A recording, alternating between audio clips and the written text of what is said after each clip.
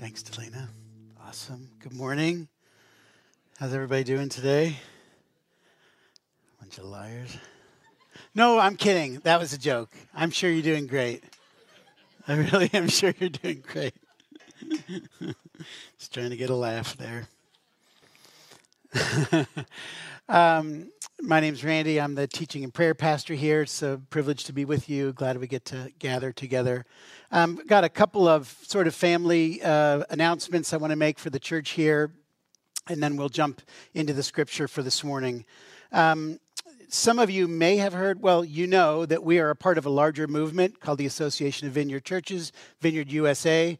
You know that we're a part of that. Some of you may have heard that one of the large and influential churches of our association is disassociating from the vineyards. The Vineyard Anaheim, where John Wimber started things, is pulling out of the vineyard. I know you're all looking at me with terrible shock. We kind of felt the same way. We've had some communication from leadership in the vineyard. As far as we understand, there's no grievance. There's no big theological fight or anything. It's just the sense of the leadership of the Anaheim Vineyard that it's their call to move out. And so just wanted to let you know that's happening. You may see that out there in the news wherever you fumble around. And as we understand it, it's just a part of following Jesus, the next step. So we trust and honor those who've made that decision, even though, honestly, it's just kind of a shock. Like, they kind of feel like the mothership in some ways. So continue to pray for Alan and Catherine Scott and the leadership of the Anaheim Vineyard, as well as Vineyard USA, as they try to navigate what does this mean. So just wanted to let you know that was happening. How about happy news? Want some of that? Many of you know Mitch Krathwall. He's the short little guy. He's the 8-foot tall guy that often stands right over there. He's been in the hospital with COVID for over 3 months, and he is home, which is amazing. A couple times when I saw Mitch, he didn't know I was there. He wasn't conscious, and so God has sustained him, is sustaining him, and will continue to heal him. I can't wait to see his big self here soon. So that's some good news.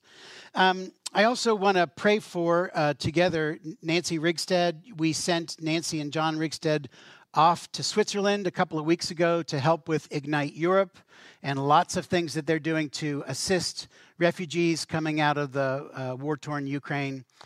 We just got a text from Nancy that she tested positive for COVID yesterday.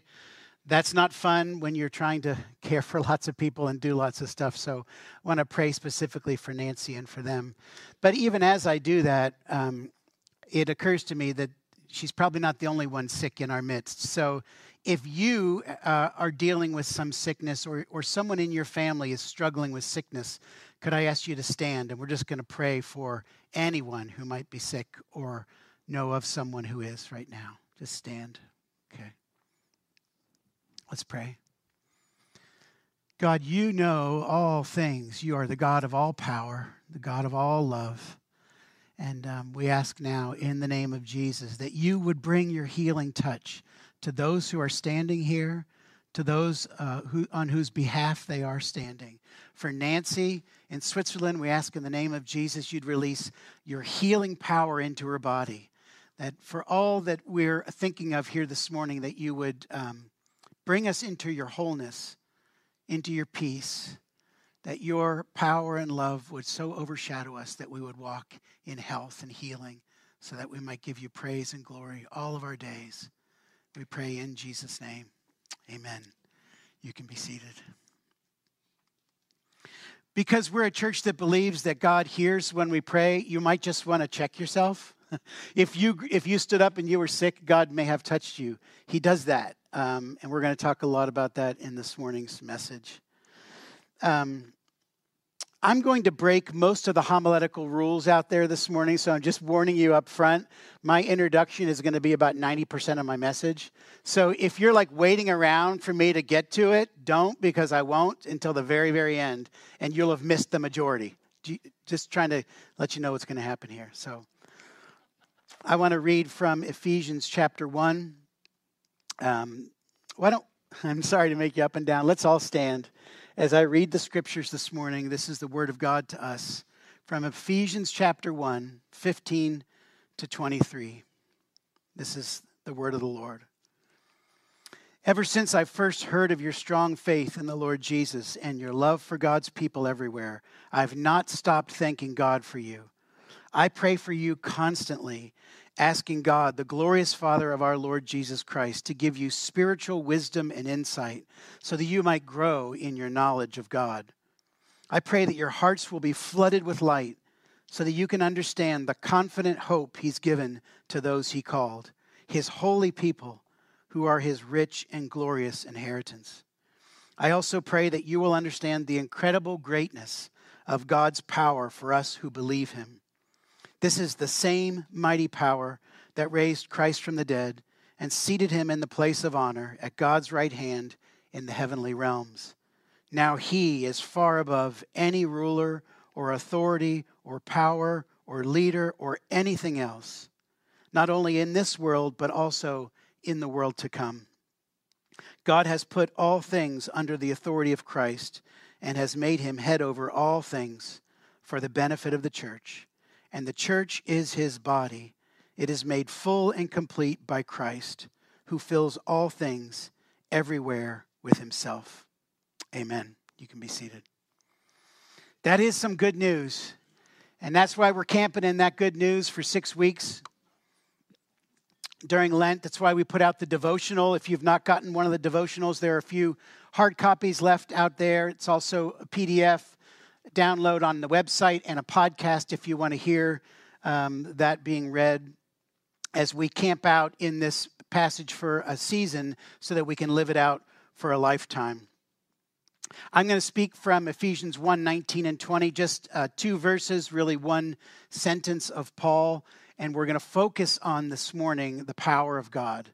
The power of God. I want to jump right in. Paul is asking that God would release to the Ephesians an understanding of the power that's available for those who believe. I think what Paul is saying is, I want you to understand the power for those who believe so that you believe. I don't think Paul's just saying, wouldn't it be cool to know more about God's power? I think Paul's saying, I want you to understand it so that you can believe it and that you can see it manifest in and through your life. So your natural question is, what are we believing for? What is the power for?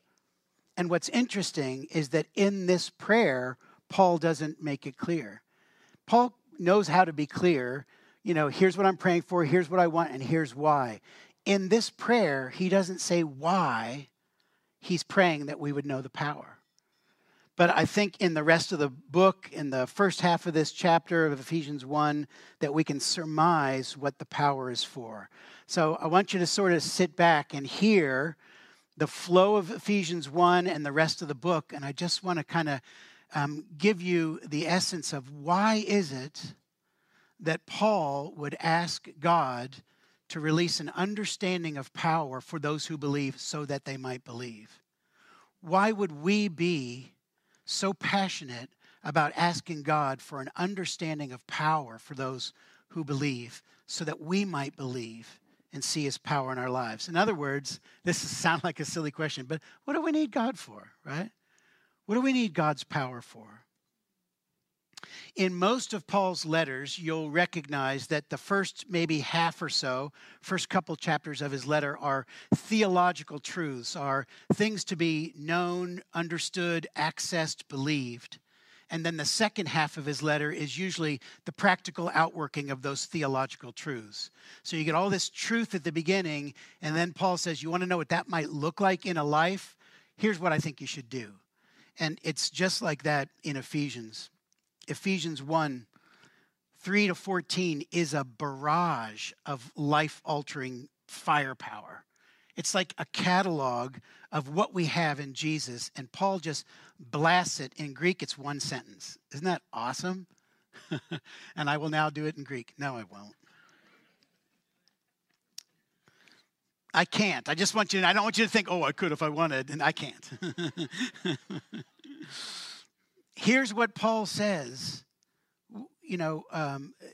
what we have in Christ, what belongs to us because we belong to him. Every spiritual blessing in the heavenly realms we have access to.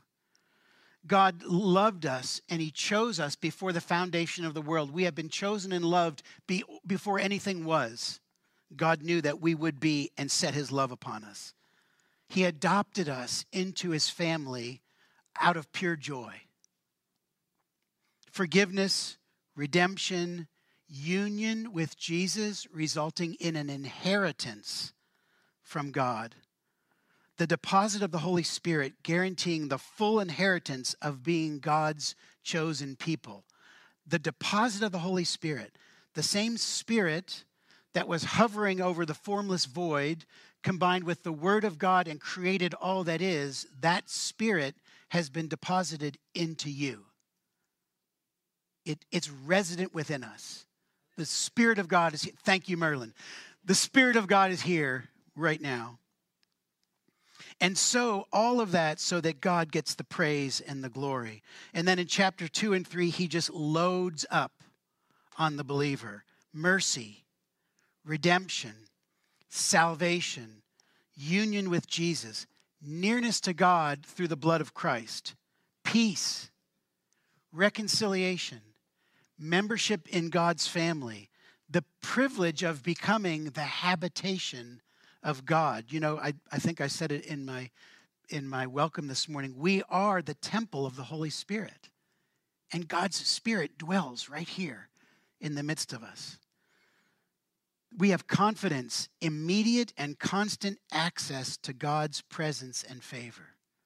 We have in Christ confidence, immediate and constant access to God's presence and God's favor.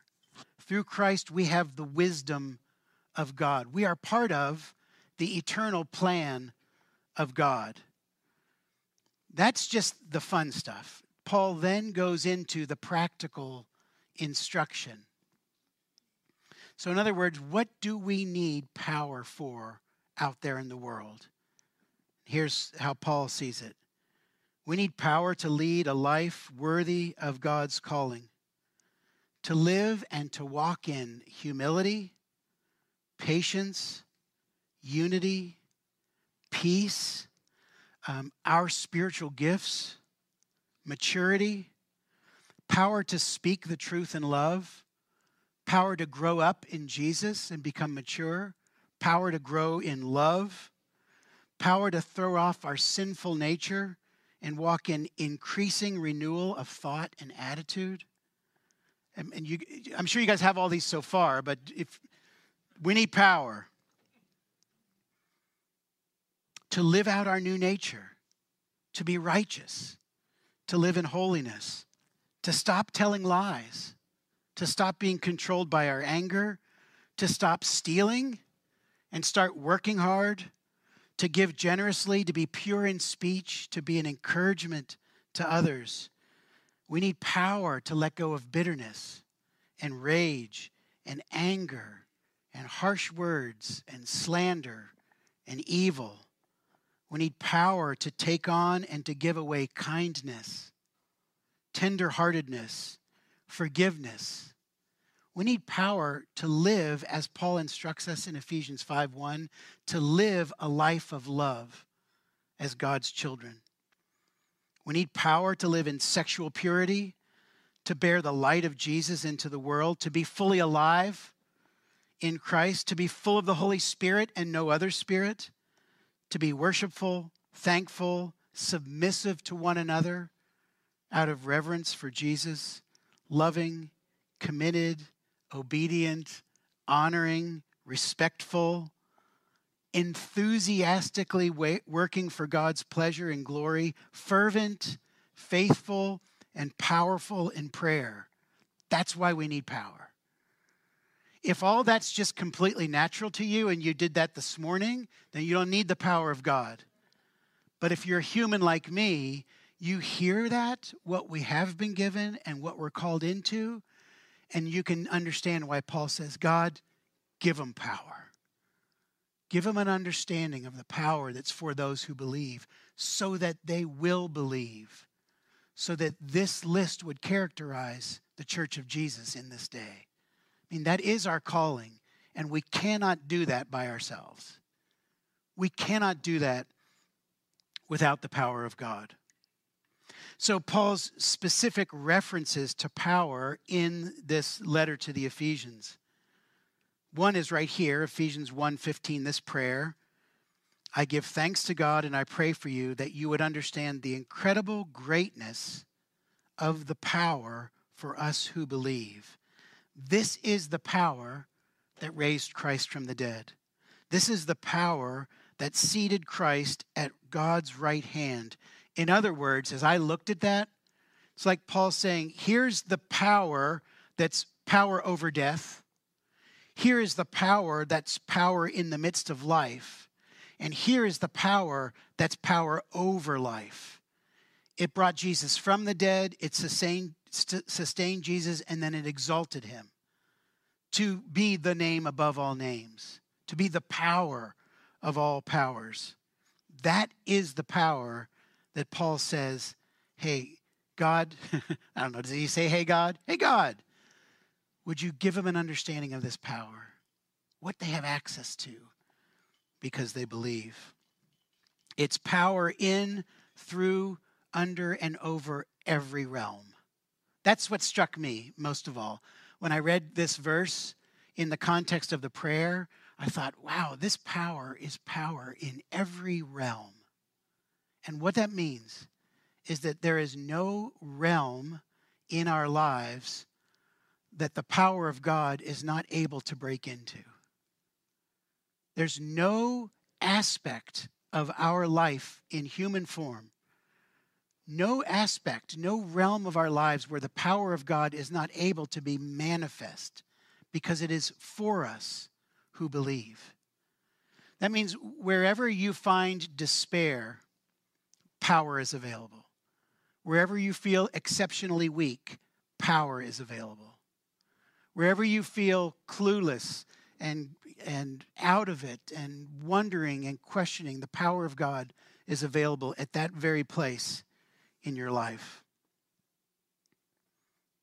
Ephesians 3:14, Paul goes into another prayer. He says, I'm asking God to strengthen you with power in your innermost being, to be with Jesus, to be rooted in his love.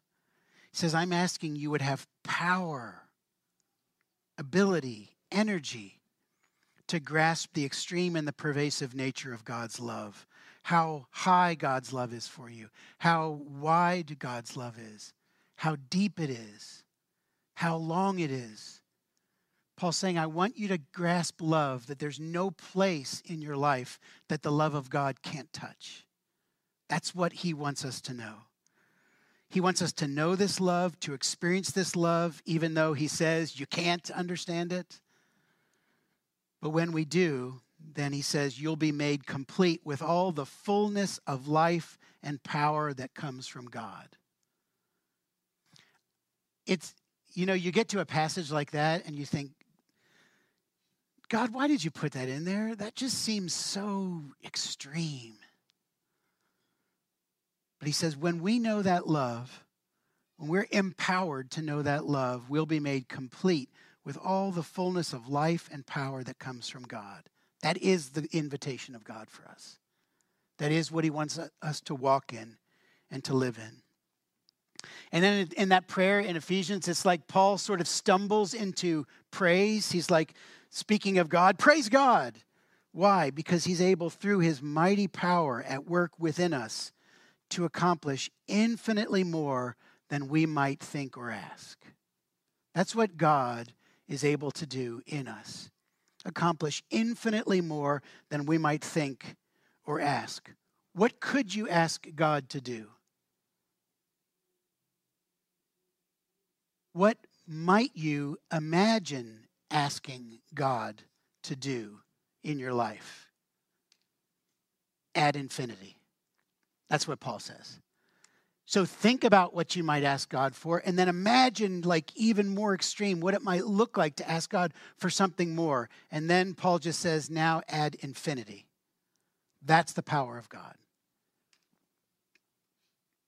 And so he ends with glory to him in the church, Glory to him in Christ Jesus in every generation, forever. Infinity, I think is what he would say at the end of that. Amen. And then it's like after that explosion of praise in Ephesians 3, it's like Paul's so tired he has to take a nap. He just kind of, he ends the third chapter and it's just like, glory, amen. And then when he wakes up from his nap, in my imagination, then he gets down to the nitty-gritty and remembers where he is. And he says, I, Paul, a prisoner of the Lord. Because he's writing it from prison. All this power at his disposal, all this glory to Jesus and in the church forever and ever, amen. He's writing this from prison. Ephesians 6:10, Paul says, I've got a final word for you. Be strong in the Lord and in his mighty power. And then he explains what kind of weaponry we have in the kingdom and what it would be like to pray as a victorious warrior in the kingdom as believers in Jesus. And I just couldn't skip this as I was parading through Ephesians. In verse 20, it's very interesting what Paul asks for and what he doesn't ask for. We started with power. Here's what we have in Jesus. Here's what we need power for. Here's all the power sections in Ephesians. And at the very end, Paul says this, verse 20. I am in chains now, still preaching this message as God's ambassador. So pray that, ready for this? Pray that I will keep on speaking boldly for him as I should. If you were Paul, wouldn't you be tempted to say, pray that I get out of this place? I mean, sometimes it's as important what he doesn't say as what he does. What do we learn from that? I mean, I really don't know the answer to that question. It's not like jailbreak is out of the realm of possibility in the sovereign work of God, right? I mean, you see it all through the scriptures, God bringing people out of horrible situations. And Paul, with this experience of love and power, does not say, pray that I'll get out of this place. He says, pray that I will continue to have God's words and I'll speak them boldly. I'm just struck by that. I don't know what to make of it. I just think it might inform the way we pray when we think about power.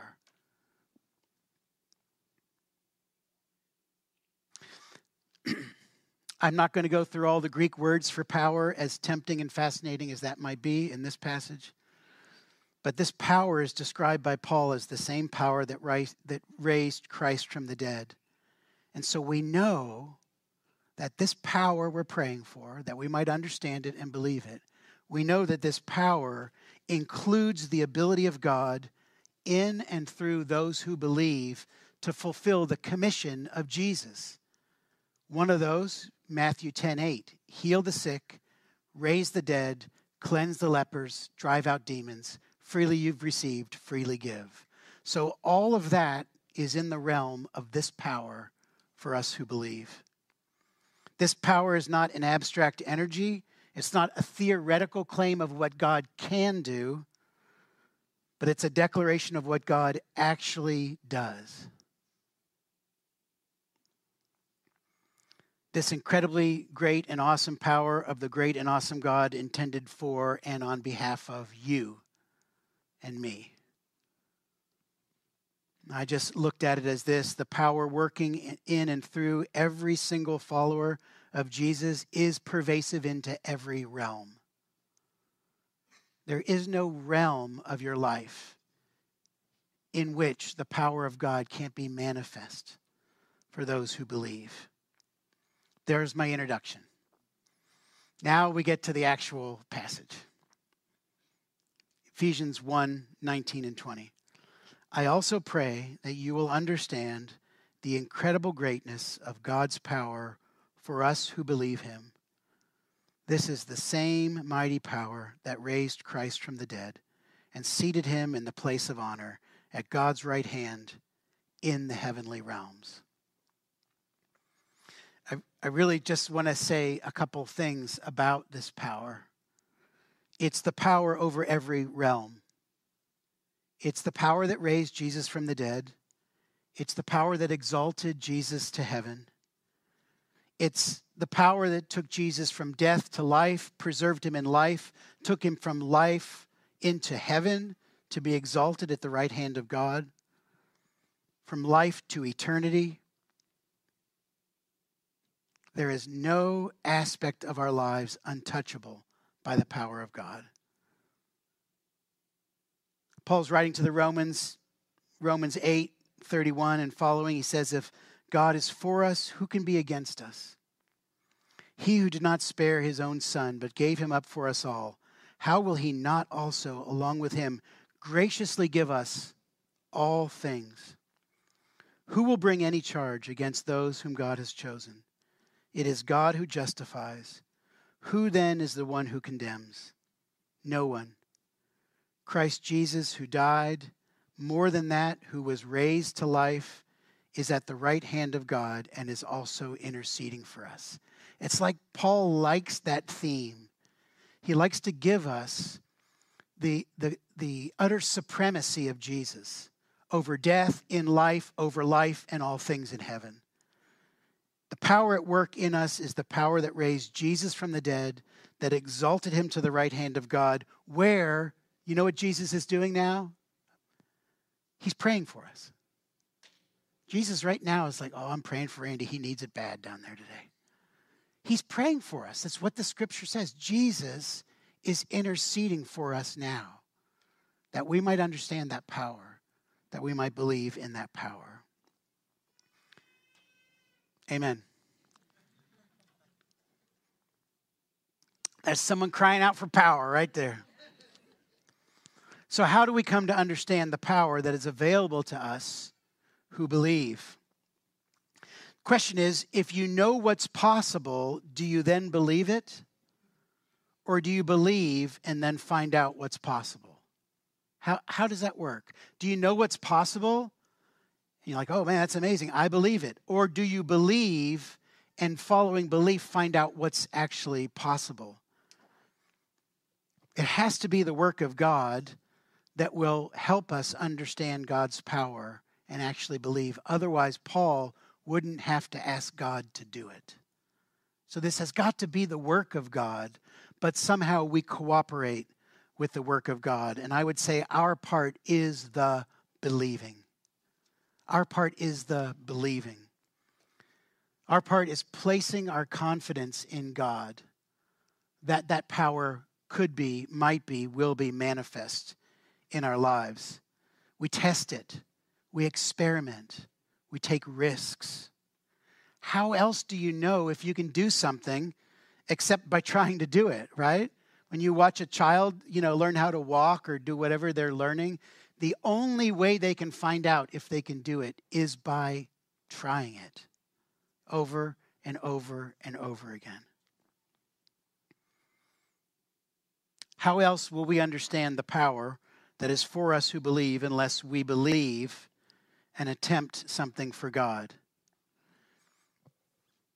And so you think to yourself, but in these places where I want God's power, I feel so weak.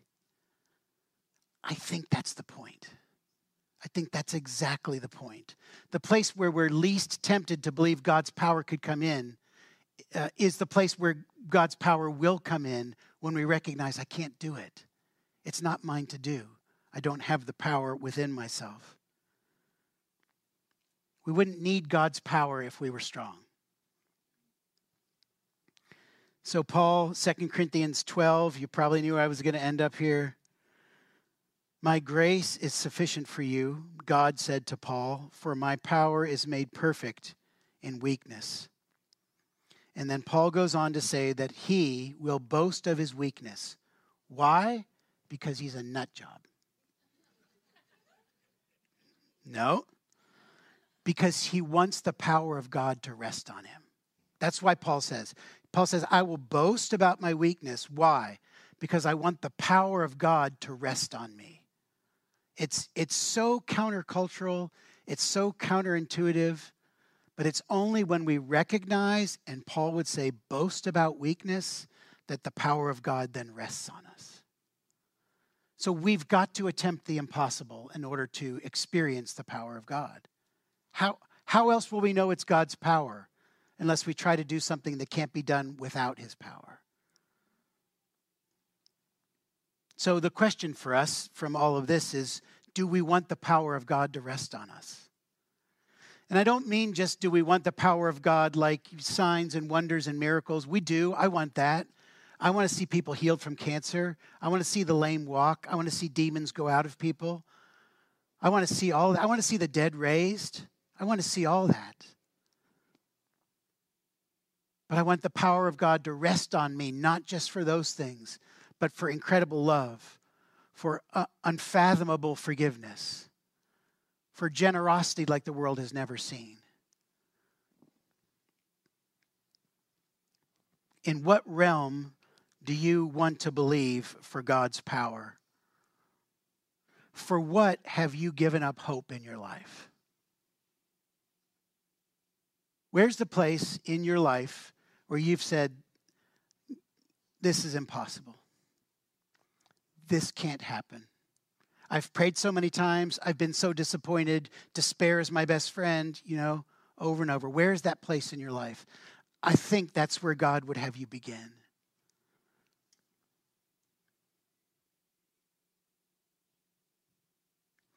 This is the part of the message where I would tell a story that moves you to believe and inspires you to act and compels consideration.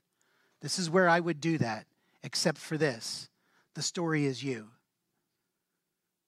Today is not about somebody else believing that God's power is available to them. The power that gave all these things in Christ, the power to do all these things in the world, the power that brought Jesus back from the dead and raised him up so he could pray for us. The story is not about somebody else believing. The story is about you and me believing today. I was sitting here in worship. This doesn't always happen to me. I'm not Mr. Compassionate Guy all the time. But I was feeling the room. You know what that's like? You're just feeling. Like, I know a lot of you. There's a lot of heavy stuff. There's a lot of challenge in this room. There's a lot of challenge in this room, in this city, in the church, in the world. It's heavy. And I just felt the sense of it's too much. It's too much. It's too much. And Marianne, I won't be able to quote your words, but Marianne came to me sometime during communion, and she said something beautiful. But in the end of it was, God's more than enough. Is that what you said to me? God is more than enough. God is more than enough. And it was so encouraging to me because I could feel everyone's not enough. I could feel everyone's not enough. I could feel my own not enough. And the good news of the gospel is God is more than enough. The power that brought Jesus back from the dead, the power that sustained Jesus in a perfect life, the power that took Jesus from life into heaven so that he could be supreme over all things, the same power that will bring him back and take us with him forever in eternity to be in his glorious presence. That power is here now. That power is accessible to you who believe. It's not about somebody else believing today. It's about us. And it's not about theory. It's about action. Power over every realm. Let's stand.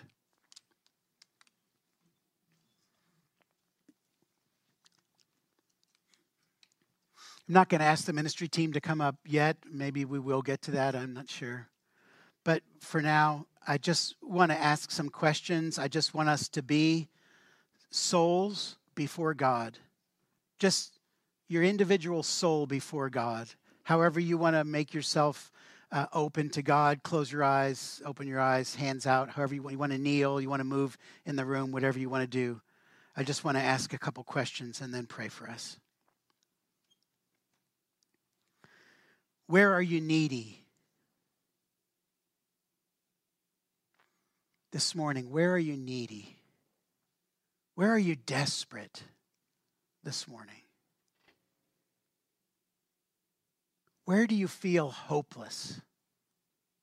this morning? Where do you need God's power like you've never needed it before in your life today? Holy Spirit, I ask now that you would move among us and stir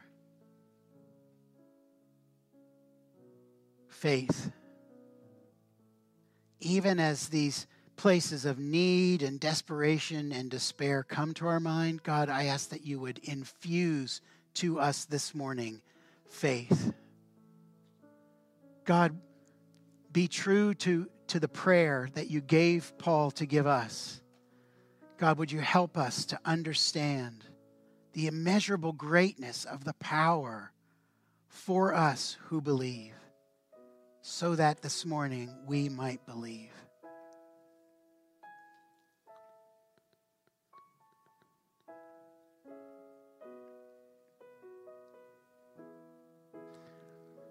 I ask the ministry team to come forward, but I want to stay in this place of prayer. So if ministry team could just make your way up. I want you to just be before God and be honest with God. He can handle your honesty. He can handle your feelings. He's inspiring faith this morning. So as you're waiting in God's presence, I dare you. I dare you to ask God to do what you know you can't do, but you need desperately in your own life or for someone that you care about. If you'd like someone to pray for you or with you, I'd encourage you to come forward. Let one of the ministry team pray for you. Just want to take about another minute and just wait, quiet.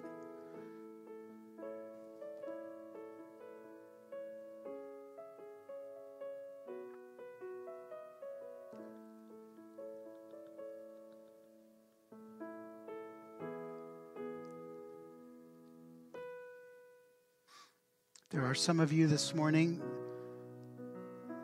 that feel like the impossible is for somebody else. There's someone in your family that needs to meet Jesus and you don't know how it's ever going to happen. Pray for him this morning. For some, it's a relationship that you think will never find reconciliation. There's no chance. The power of God is available for us who believe.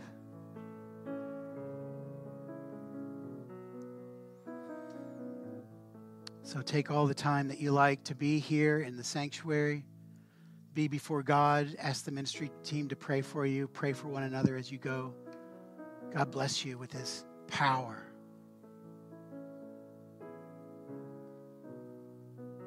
Courtney, do you want to tell us about your picture?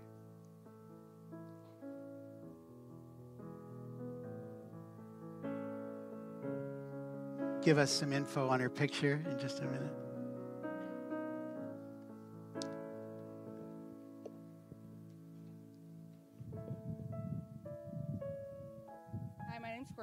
I'm a grateful believer in Jesus Christ.